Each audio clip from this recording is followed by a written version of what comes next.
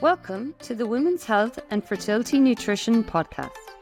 I'm your host, Evelyn Kennedy, a fertility nutritionist with a decade of experience in well-being, nutrition, and a strong background in health promotion, psychology, and masters in human nutrition. Join me as we navigate the realm of fertility nutrition, hormonal health, and psychological well-being. Let's learn, grow, and glow together. Now let's get into this episode. Good morning or good evening, wherever you are, and welcome back to another episode of the Women's Health and Fertility Nutrition Podcast.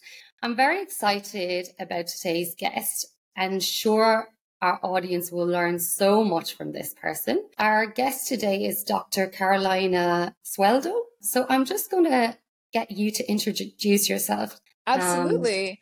Evelyn, thank you so much for having me on. Yeah, so a great topic. I'm so grateful to you for using your platform to talk about this.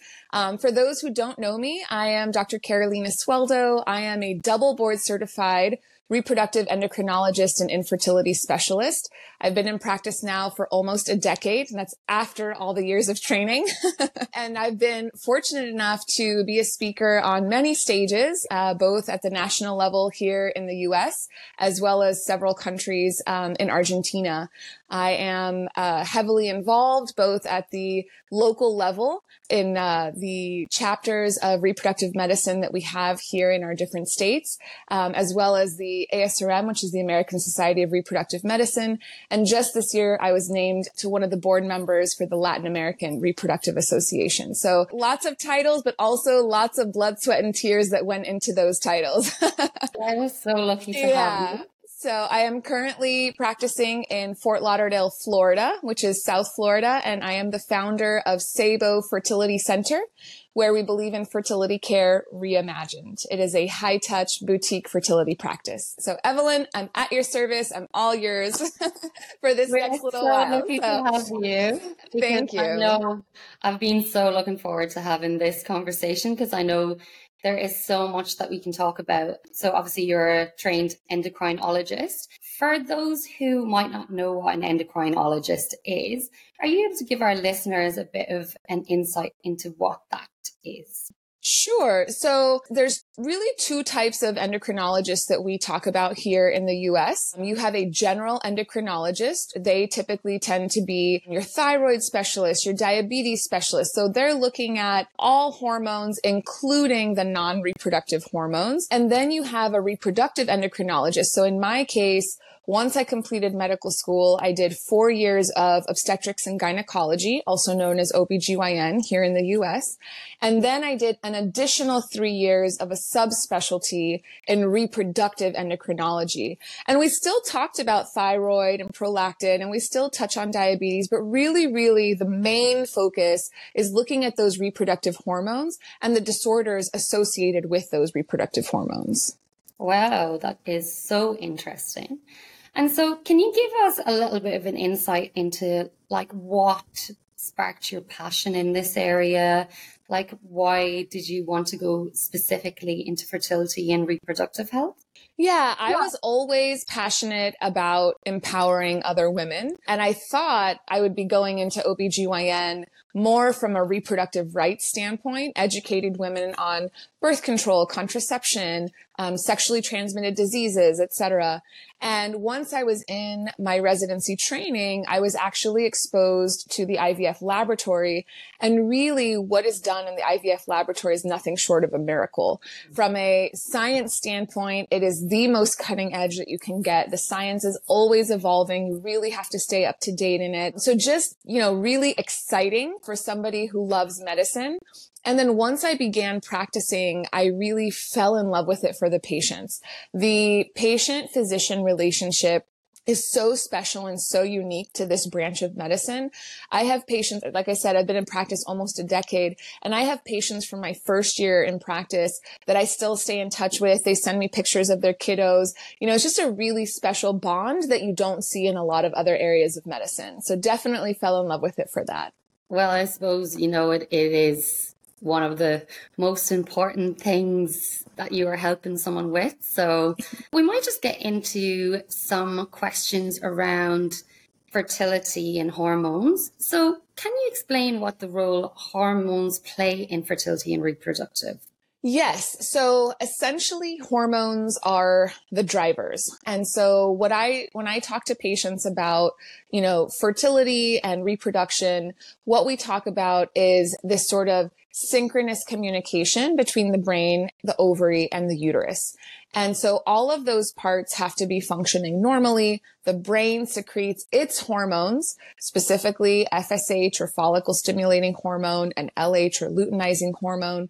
The ovary produces its hormones, specifically estrogen and progesterone. And then the uterus is responding to that interplay throughout the menstrual cycle. And so a patient who is having regular, predictable monthly menses is having a very regular and predictable interplay of those four hormones. There's a few others, but those are the four main ones.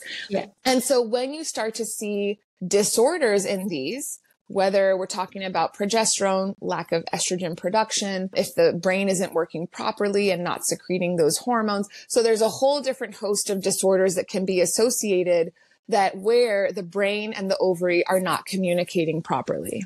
Very good. So I know you did speak about like the disorders. Are you able to go into some of the most common ones that you tend to see with the clients that you work with?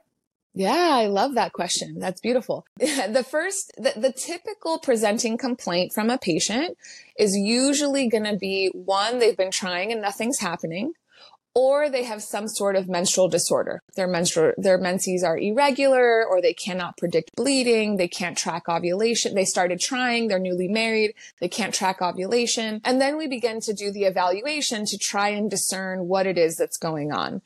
And we do know, and we were just talking about this before the recording started, that thyroid disorders are a very common cause for some of these symptoms that patients will present with. In the setting of a normal thyroid hormone, we do look at the reproductive hormones, and the most common disorder we see is going to be PCOS, or polycystic ovarian syndrome. Here in the US, it affects up to 13% of reproductive age women, which in the US comes out to roughly about 5 million women. So very, very common disease, a lot more common than people think. And the way I talk about PCOS, or polycystic ovarian syndrome, is that it's not cysts on the ovaries as the name would suggest, but rather it's an egg excess disease. So the ovary has so many eggs, it's almost like a system overload for the brain. The brain can't figure out which one to pick, and so it doesn't. Therefore, ovulation doesn't happen. And if ovulation doesn't happen, the menses are going to become irregular and pregnancy is going to become more difficult. So that, by in a way, is the most common one that we see. The opposite end of that, or the other extreme, would be not enough eggs. And unfortunately, that's something we are seeing more and more of as we're looking for these diagnoses. And that's something known as premature ovarian insufficiency, or also commonly known as early menopause. So that's typically when all the egg supply is completely depleted in a patient under 40 years old. So those are when you talk about extremes in the egg reserve or the egg quantity that a patient has. There are a few others, and we can certainly get into the more rare ones, but those are probably the two most common outside of general endocrine conditions like thyroid, like prolactin, like newly diagnosed uncontrolled diabetes and things like that. Very good. If we maybe go a little bit into the thyroid side of things, because I know we definitely have some listeners that are interested. I know there's a couple of different ones that can affect your fertility. Are you able to kind of talk just a little bit around, there's like hypo and hyper and so I'll try to keep it. Endocrinology is actually not easy, even for physicians.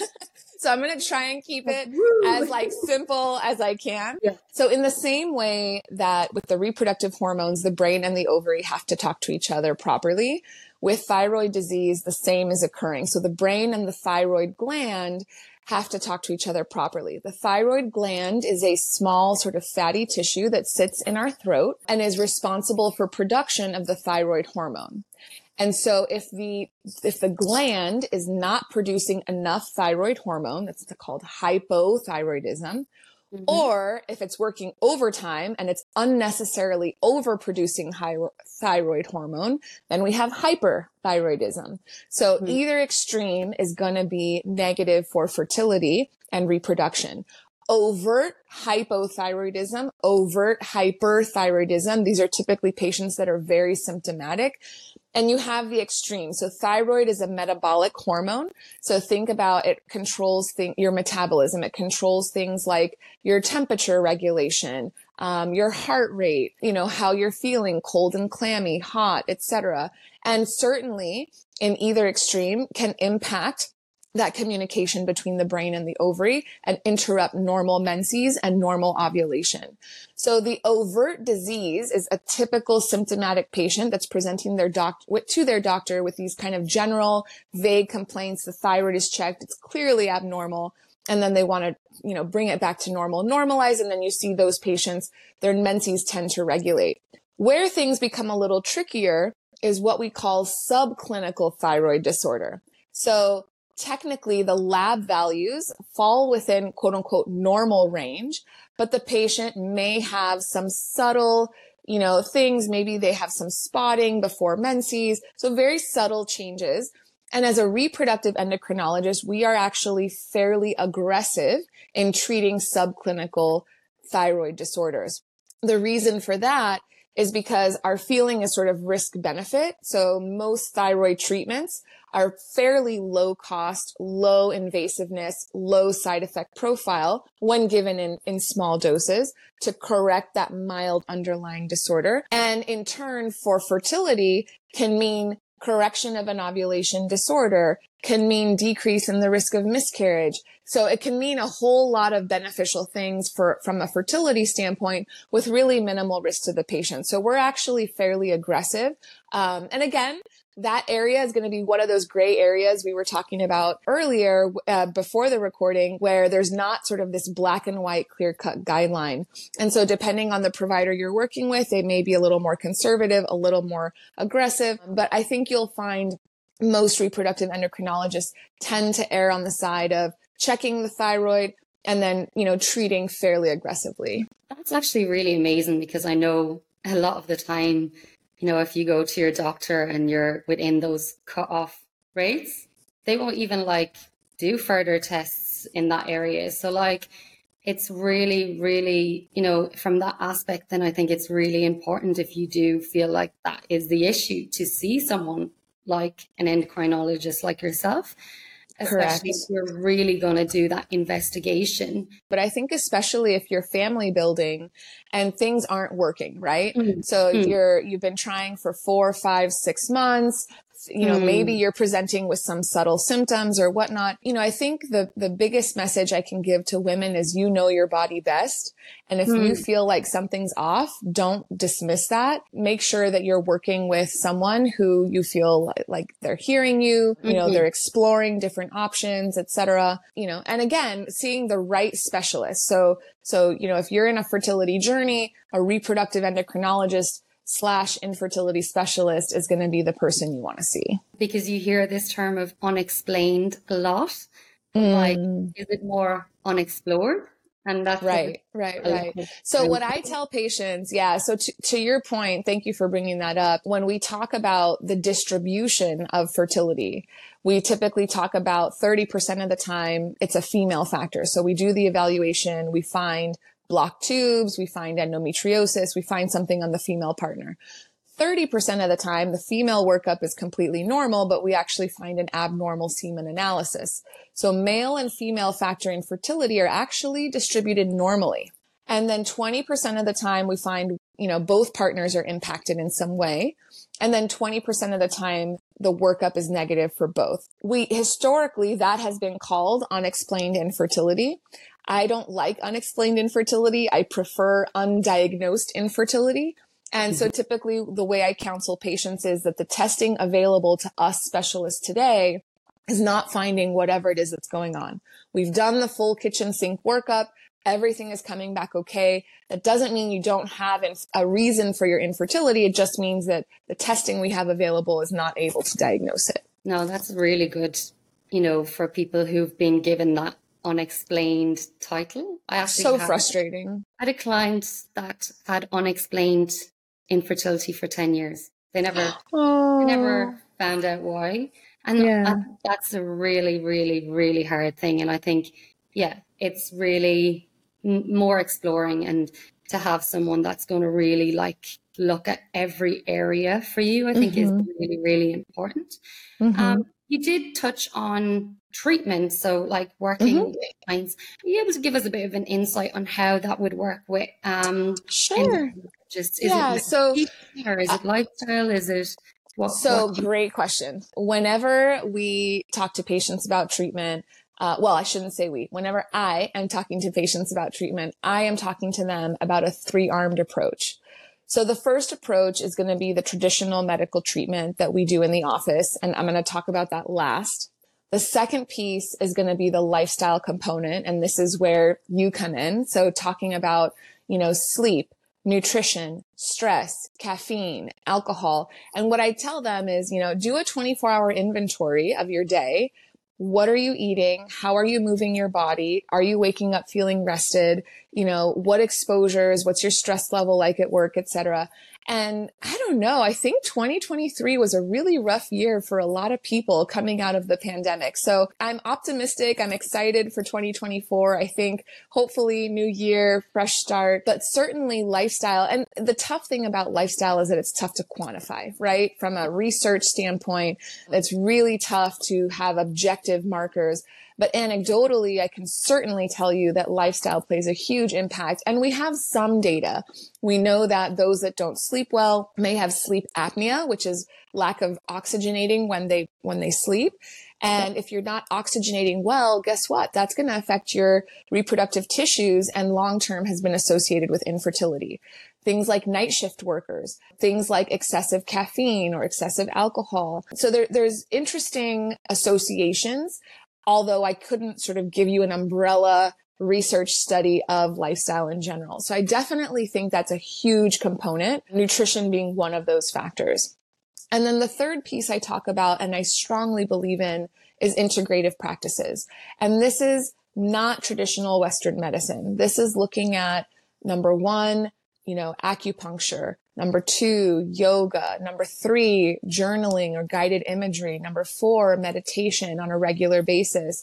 I think in the Western world, we're just now starting to scratch the surface of the benefits of those treatments that have been around for thousands of years in some cases. And so just this past year, there was a big article that made national headlines here in the US that showed that they compared antidepressants to regular meditation, and found that regular meditation was equivalent to the use of those regular antidepressants. So integrative practices are not going to be the end all be all, but they're certainly going to optimize the journey as we incorporate both lifestyle, integrative practices, and then, compound those with the medical treatment.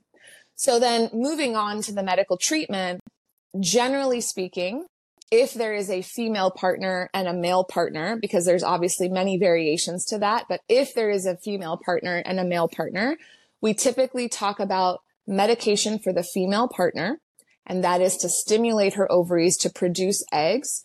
Generally, we like to see if it's a non-IVF or non-ART treatment, 4 or less. If they're going to IVF, we try to maximize the number of eggs that they're recruiting. So medications can be either oral, injectable, or a combination of both. And those are given to the female patient with close monitoring to try and stimulate those ovaries to grow. And then that can be combined with timed intercourse at home. That can be combined with something called an artificial insemination, which is also known as intrauterine insemination or IUI. So depositing the sperm, it's kind of like a pap smear appointment, depositing the sperm inside the uterus. And then the third option is sort of the world of ART or assisted reproductive technologies, where essentially it's an all-encompassing term for the creation of embryos, the use of gametes outside of the body. And there you have traditional IVF. So the woman's eggs, the male sperm create embryos, put them back. You can also add genetic testing to that to test embryos before they go back in. You may also not be able to use the patient's egg or the partner's sperm. So then we start talking about egg donation, sperm donation, embryo donation. So it's already been formed, it's in storage and is being donated. And then also the use of gestational surrogacy. So there's a whole umbrella of options under that ART category, and really just depends on each individualized case. Wow, that's so interesting.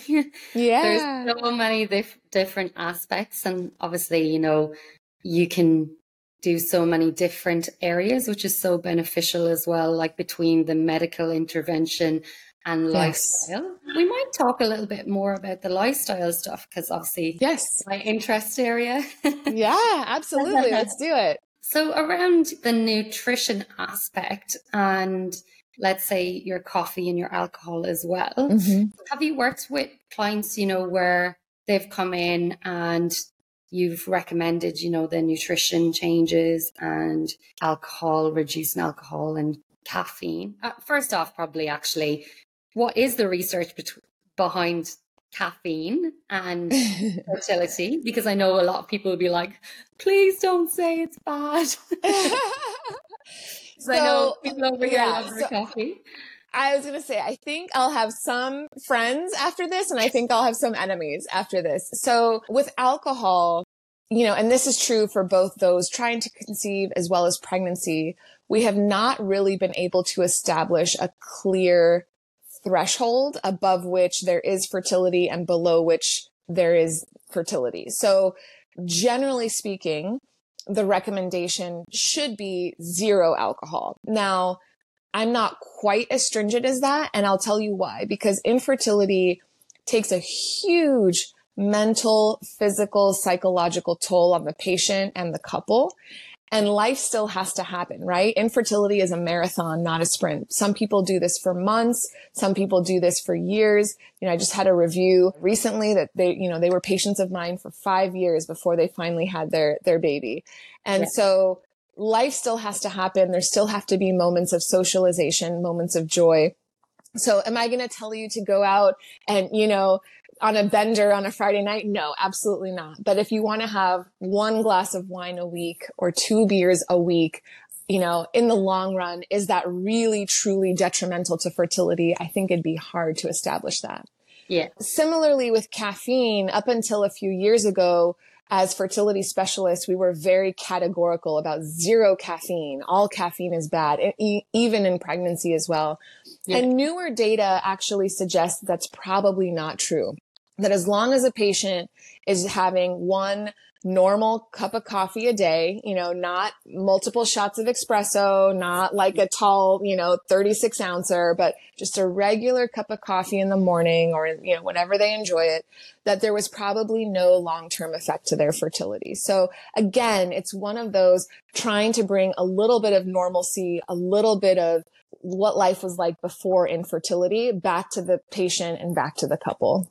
Yeah, I definitely agree with that. And then, sorry, I did start the other question, but have you seen improvements? So when you've made these recommendations for couples that come to you around the lifestyle aspects, have you seen improvements? Is there any particular stories that you'd like to share there? Anything in that area? 100%. So, I think that the tough part with lifestyle interventions, and you're probably more of an expert at this than me, is that it's not a quick fix.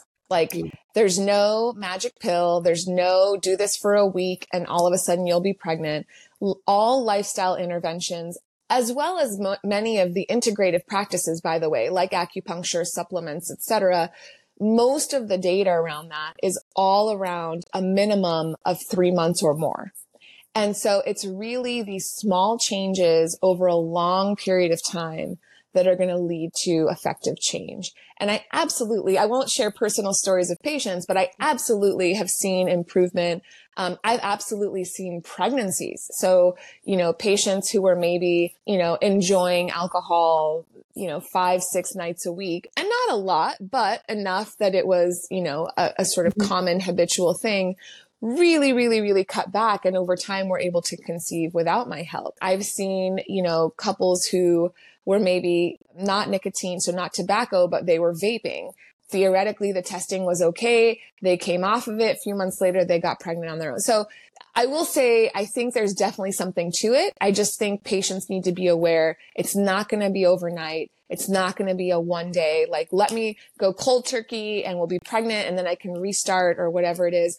So whatever you are going to do, it needs to be a small, doable change for your daily life. And it's going to have to be something that you can do over the long haul, because this is, again, we're talking about months. We're not talking about just a few days or just a few weeks. Exactly. It's those sustainable changes. And in general, they're going to benefit you anyway. Correct. Correct. People kind of take that out of the picture sometimes, but in general, you know, when you do get pregnant and you want to obviously be healthy as well, you want to make sure that, you know, your vitamin levels and everything are optimal, because when you do have that child, you need that energy as well. So it's all really important to continue doing. But as you said, those sustainable changes are the most important, because if you're not going to stick to it, then you're going to be unhappy, and that can potentially hurt your journey as well. So it's a more additive approach, I like to say, where you add stuff and not take I like that thing. Yeah. So I think there's like two great points there that I just want to highlight. One is, leading back to you and your work and this podcast and this platform, is that by the time patients are seeing me, because I do this education with every single patient, that I have these conversations with every single patient that walks through my door. But most of these couples have been trying for a minimum of 1 to 2 years by the time they get to me. Some even longer. And so when you talk about these small sustainable changes, if they hear this podcast now and they start trying next month, they can make these small changes over time, so that in a year, year and a half, hopefully not, but if you do need to see me, you've already optimized this aspect, and we're not having to have that conversation in my office a year, 2 or 3 years later. So that's why I think that empowering through education and using your platform is such a beautiful thing, because I think it's so important to the journey and to their success, and something that they have control over and that they can start right at the beginning of the process. I wish there was more doctors like you. Amazing. Because I know sometimes that can be the gap, where I know that I interviewed my business coach actually, and she went through 9 rounds of IVF. And no one ever talked to her about nutrition. But like, she's obviously in the nutrition area, so she knew herself. But she did say not one person ever brought it up. So it's amazing that we have people like yourself that is really invested in that area, because that is so important.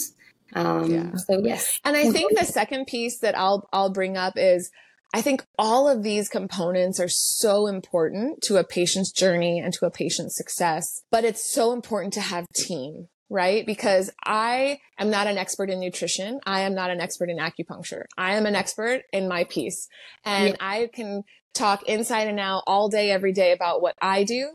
But I think it's important to work with that team to say, okay, how can I optimize myself? Okay, I need to be working with Evelyn. I need to be working with Dr. Sweldo. I need to be working with I need to be working with, et cetera. And building that team out as you're going through the process. Number one, I think it just gives you more support, more knowledge, more empowerment, more control over your journey. But number two, I just think it sets you up for the best success, to be honest. Yeah, because as you said, it can be a long journey, very emotional, very expensive. The right services and team in place from the beginning that can really save you a lot of time, heartache, money. All of it, for sure. 100%. For sure. One thing that I did really want to talk about, because I know the weight side of things is sensitive, but kind of a hot topic within fertility.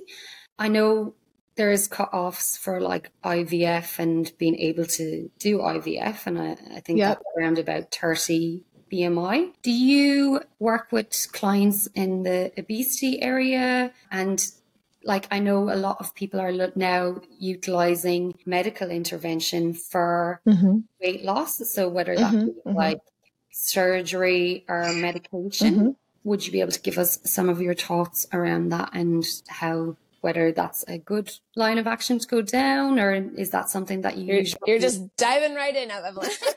I love it. No, I love it. And And I'll tell you why. I'll tell you why. I love that you asked this question because here in the US, we know that the majority of the adult population suffers from either being overweight or obese.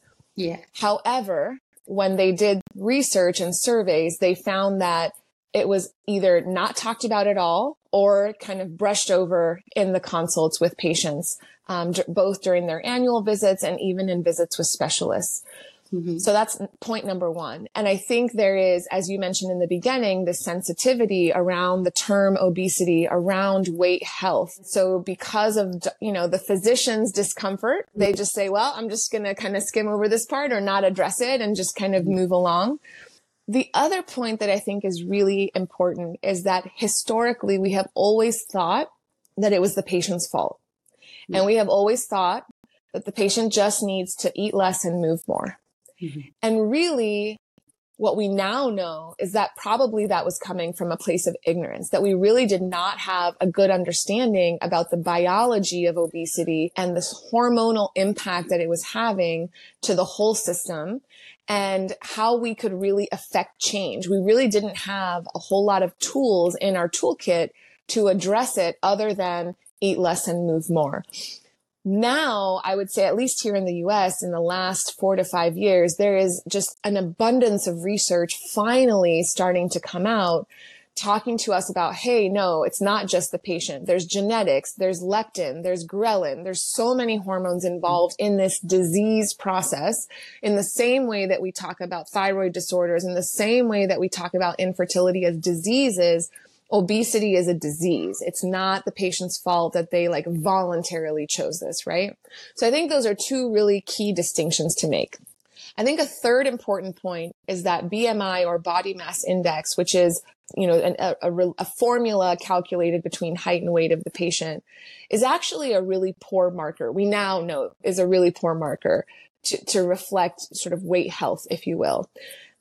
The thing with BMI is that it's clear cut. There's a nice little formula and it's objective and everybody can use it. And so for research purposes, BMI, and even in medicine today, myself included, we're still using BMI a lot because it's an easy parameter and everybody understands what everybody's talking about. So even though we recognize that it's not the best marker, we do still use it quite a bit. So I just wanted to make those kind of foundational points before we got into the topic.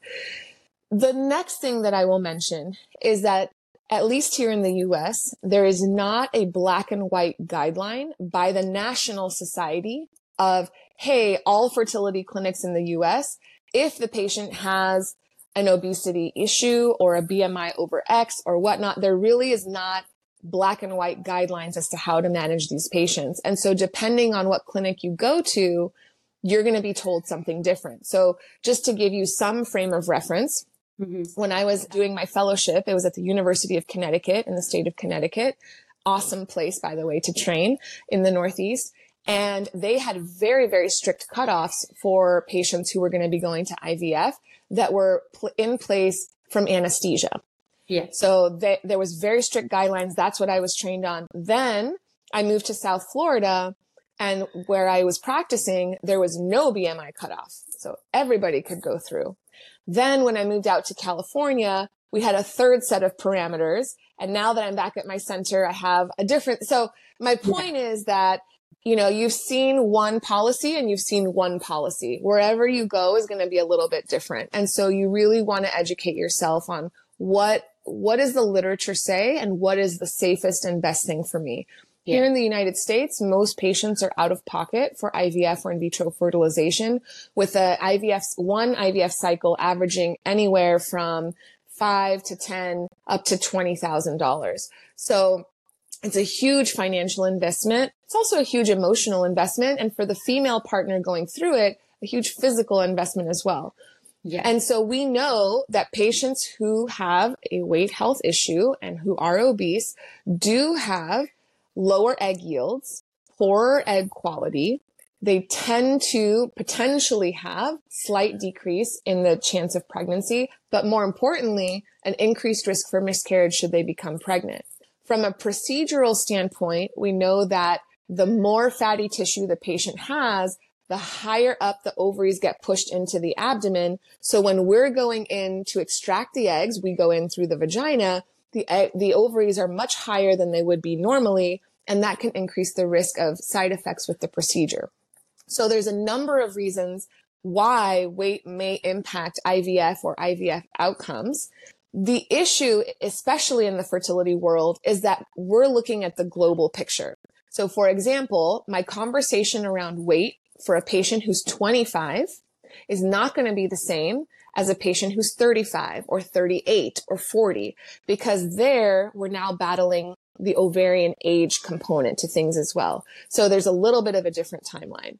So I'm sorry, this is a really lengthy answer, but it's a complex issue. And I think it's important that we tackle a lot of this. Shifting gears to treatment, you were mentioning, while I was in training, there was very little medication out there as an option. And then in the last 10 years, I would say bariatric surgery became more common, depending on the type of surgery, depending on, how things were done, the weight was lost and potentially then recuperated.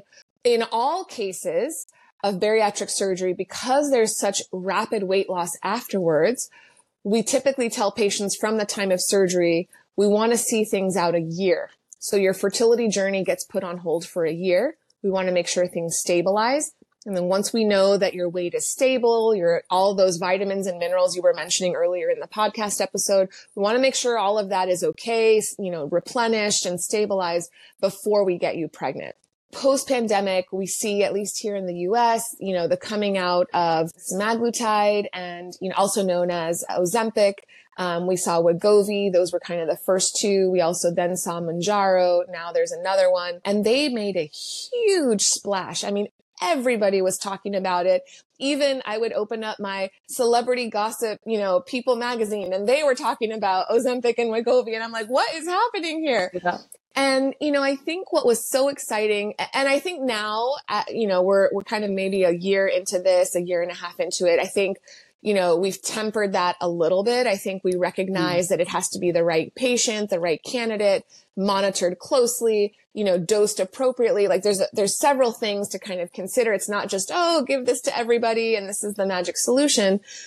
But it was the first time in medical history, for us at least, or in a very, very long time, that we had a new tool in our toolkit, that we now had something to offer patients, that we now were beginning to understand that it's not just about eat less, move more. And yes, all of those things are important, right? So going back to that 3-armed approach of treatment, lifestyle, nutrition, how are you moving your body? Like that is all going to be a huge component of this.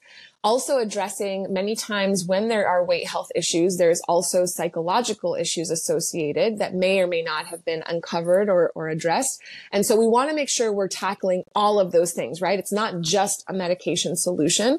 Yeah. But I think what was so transformative in our sort of social mindset as a society is we now begin to understand obesity differently. And we now begin to understand it as a true disease as opposed to lack of willpower or lack of self-control. And I think that was very revolutionary. And from a fertility standpoint, it really changed, it was a game changer for us because alternative to that previously had only been the bariatric surgery with a year delay. And so now we had, something that we could give more short term. Now that's where things get, again, we talk about that gray zone. There's not black and white. And so when we talk about a lot of the weight loss medications, the most conservative people will talk about a 2-month washout period. So 2 months off of any injections or medications or whatnot before a pregnancy. What we're seeing is that now it's like, well, there's a theoretical concern to pregnancy, although no established concern. Okay. So we think that that's maybe just the manufacturer being over conservative, and that's fine. We would prefer that, right? So baby steps as we navigate that. But really, do we think there's an impact to egg or embryo quality? So could the patient be taking this while they're making embryos and then come off of it, have their 2-month washout, and then go into a transfer? There's also some concerns with stomach emptying. So what I mean by that is if you've ever had to have anesthesia, they ask you to not eat anything after midnight the night before to make sure your stomach is empty before they put you to sleep. So with the egg extraction procedure, there is anesthesia that is given. And so in the hospitals with major cases, they're starting to see that patients who are on these medications still have some food in their stomach. It's called delayed gastric emptying. And so then should we consider stopping it for a short interval, 2 weeks before they're going to start the IVF, get them through their retrieval, make sure they're safe, and then restart post-retrieval. So there's a number of things, it's a very evolving landscape. There's certainly no clear-cut guideline recommendation at this point outside of manufacturer recommendations. But again, definitely a game changer and definitely something worth exploring with your doc. Oh, that is so interesting. I actually did not know a lot of that stuff. So thank you. Oh, good. A lot of people wouldn't actually understand, how it can benefit and the other aspects then. So that is so interesting. I did also want to, raise the fact that you said it isn't a magical pill, because I think that's what people are looking for nowadays, whether it is supplements. They'll take lots of random supplements because they've heard, this is great, that's great from someone else. The same, obviously, with the medication. There's obviously, it, as you said, it has to fit the patient, which I think is really important to outline that. But yeah, so I think that's a really, really interesting thing to bring up. But I suppose what I wanted to ask was, what would be the main myths and misconceptions that you tend to get from, new clients that come to your center? Yeah. So shifting gears away from weight health and just talking about kind of general myths or myth busters. And I cover these sometimes on my social media pages. I think, the first one I would say is probably seeing a fertility specialist equals IVF. And that really couldn't be further from the truth. I will say that many patients do end up needing IVF, and that's fine. And that's what they need. But it really does need to be individualized testing and treatment. And so really coming to see a fertility specialist is about testing. It's about evaluation. It's about, have we looked at everything we need to look at? And then if so, let's talk about the different treatment options and what may be appropriate for you. And not all of them include IVF. So that would probably be number one. Number two is the birth control pill caused infertility. And the birth control pill has now been around since, the 50s, 60s. We have lots of long-term data on the birth control pill. We can confidently tell patients that that is not the reason for infertility. What we do know is that many times the birth control pill is given as an adolescent or as a, young adult for extremely painful periods, or it's given for irregular periods or things like that. And so really at baseline, there was a fertility irregularity. And so coming off of the pill simply brings that back to light. So that's probably number two. And then, number three, not to knock on the guys, but they never think there's anything wrong with them. And I would just say that fertility affects everybody equally. Fertility does not discriminate. It affects both genders. It affects all races, ethnicities, socioeconomic classes, religions. Infertility does not discriminate. So if you are a male and you are involved in the process, yes, you need to get checked. Yeah, because I think the woman takes a lot of the burden, and only so much you can do if you're not the issue in a way, so it is really important that you have that approach with your partner as well. And in the services I run, I always say that it is a couple approach. Yeah, so it's really, really important, I think.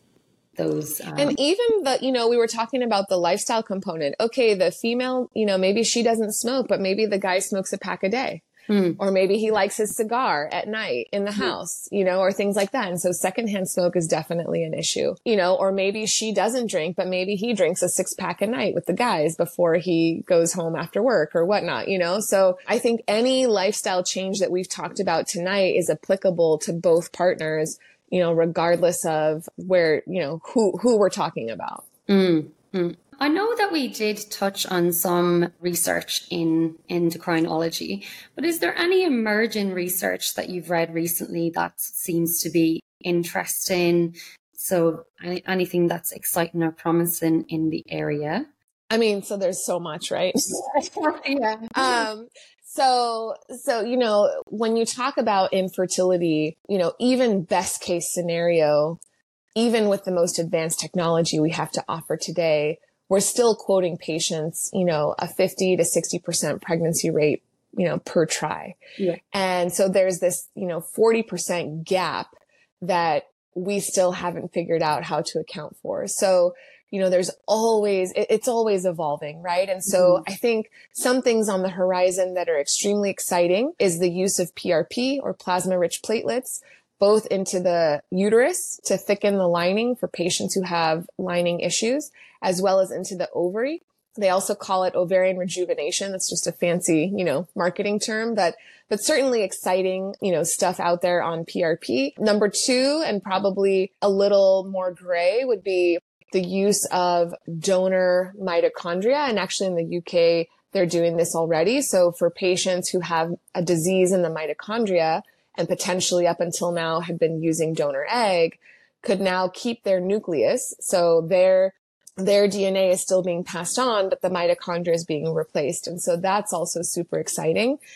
And then from a lab perspective, I think something that's really exciting is that, there's a ton of research out there and it's almost ready for prime time, but not quite there yet, is the use of non-invasive genetic testing. So right now, for us to be able to genetically test the embryos, we actually have to take a piece of the embryo. So we remove a piece of tissue and we send that tissue out for genetic analysis. And really the goal is that if we can get equivalent results without touching the embryo, but instead testing the media that the embryo is growing in, so spent culture media, and obtaining DNA from that media that would give us equivalent results, that would be really exciting because now we're not manipulating the embryo, we're not invading the embryo. And so lots and lots of exciting research on the horizon, I would say, out there. And like I said at the very beginning of the podcast, like this is a really exciting field. And there's studies coming out every day that are changing practice. And so really what's exciting for me as a physician is I get to, I have to read up. I have to stay in the know. I have to stay up to date because things are always changing. So, there's always something new going on for sure. It's so interesting. I'm going to have to read some of those papers. Yeah. It sounds so good. So although I could probably talk to you forever about this, do you have any final advice you'd give to couples like trying to conceive, or couples that are about to go through IVF, or just any general advice? I know you've given a lot. Yeah. No, it's okay. It's okay. I appreciate the question. I think the first one is don't wait. So I think, a lot of times we think about fertility specialists or we think about IVF in older patients, but actually, the average patient in my clinic is under 35. Mm-hmm. And so many of them were told, oh, just keep trying. Oh, just take a vacation. Oh, don't worry about it. Just keep tracking. You'll be fine. Come back to me in another year, whatever. Yeah. And so really, understanding that if you are under the age of 35 and you've been trying for over a year, it is time to get tested. If you're over 35, we actually shorten that to 6 months. And then if you have any risk factors, so for example, you had, a huge abdominal surgery as a baby and there's risk of scar tissue inside the belly, or, your mom and your sister both have endometriosis and you have terribly painful periods, even though you're ovulating regularly, there might be endometriosis underlying. And certainly if your periods are irregular, you don't want to wait the 6 or 12 months. You want to get evaluated right away. So I think sometimes I think, especially with the younger patients, they can be a little bit dismissed. And I really want to make sure that we empower them and really educate them to advocate for themselves. So that's probably my biggest message to the audience. Have you seen an increase in younger clients? Sorry, I didn't mean to ask this earlier because, a lot of that research, like that research paper that came out saying that men nowadays have half the sperm count of their grandfathers. Like, do you think there is younger people coming into your practice, or? So I will say anecdotally, no. Anecdotally, it has remained fairly stable as far as the age ranges. Now, that said, also what I tell patients is, number one, we're looking for it more. It's something that's talked about a lot more. Patients are seeking help. They're seeking treatment, whereas before maybe they weren't, or it was taboo, or, you couldn't really talk about it. Number two is that post-industrial revolution, as a human species, we are exposed to more plastics and more toxins and more fumes in the air than ever before at any point in human history. And then number three is there is a natural, particularly in developing countries, or in developed countries, I should say, there is this tendency for education over family building that continues to push out the age when women start trying for their first child.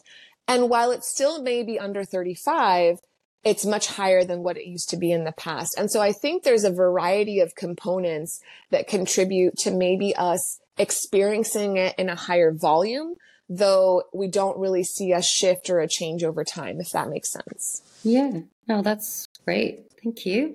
So before we actually do finish up, before I ask you 10 more questions, if someone wanted to work with you, how would they go about it?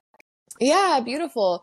So as I mentioned in the beginning, I'm the founder of Sabo Fertility Center, which is a boutique personalized fertility practice. We really believe in fertility care reimagined and just bringing back the human touch to fertility practice and the fertility journey. So you can find me on the social media pages, Dr. Carolina Sweldo, both on Instagram and Facebook. I also have a YouTube channel with my name.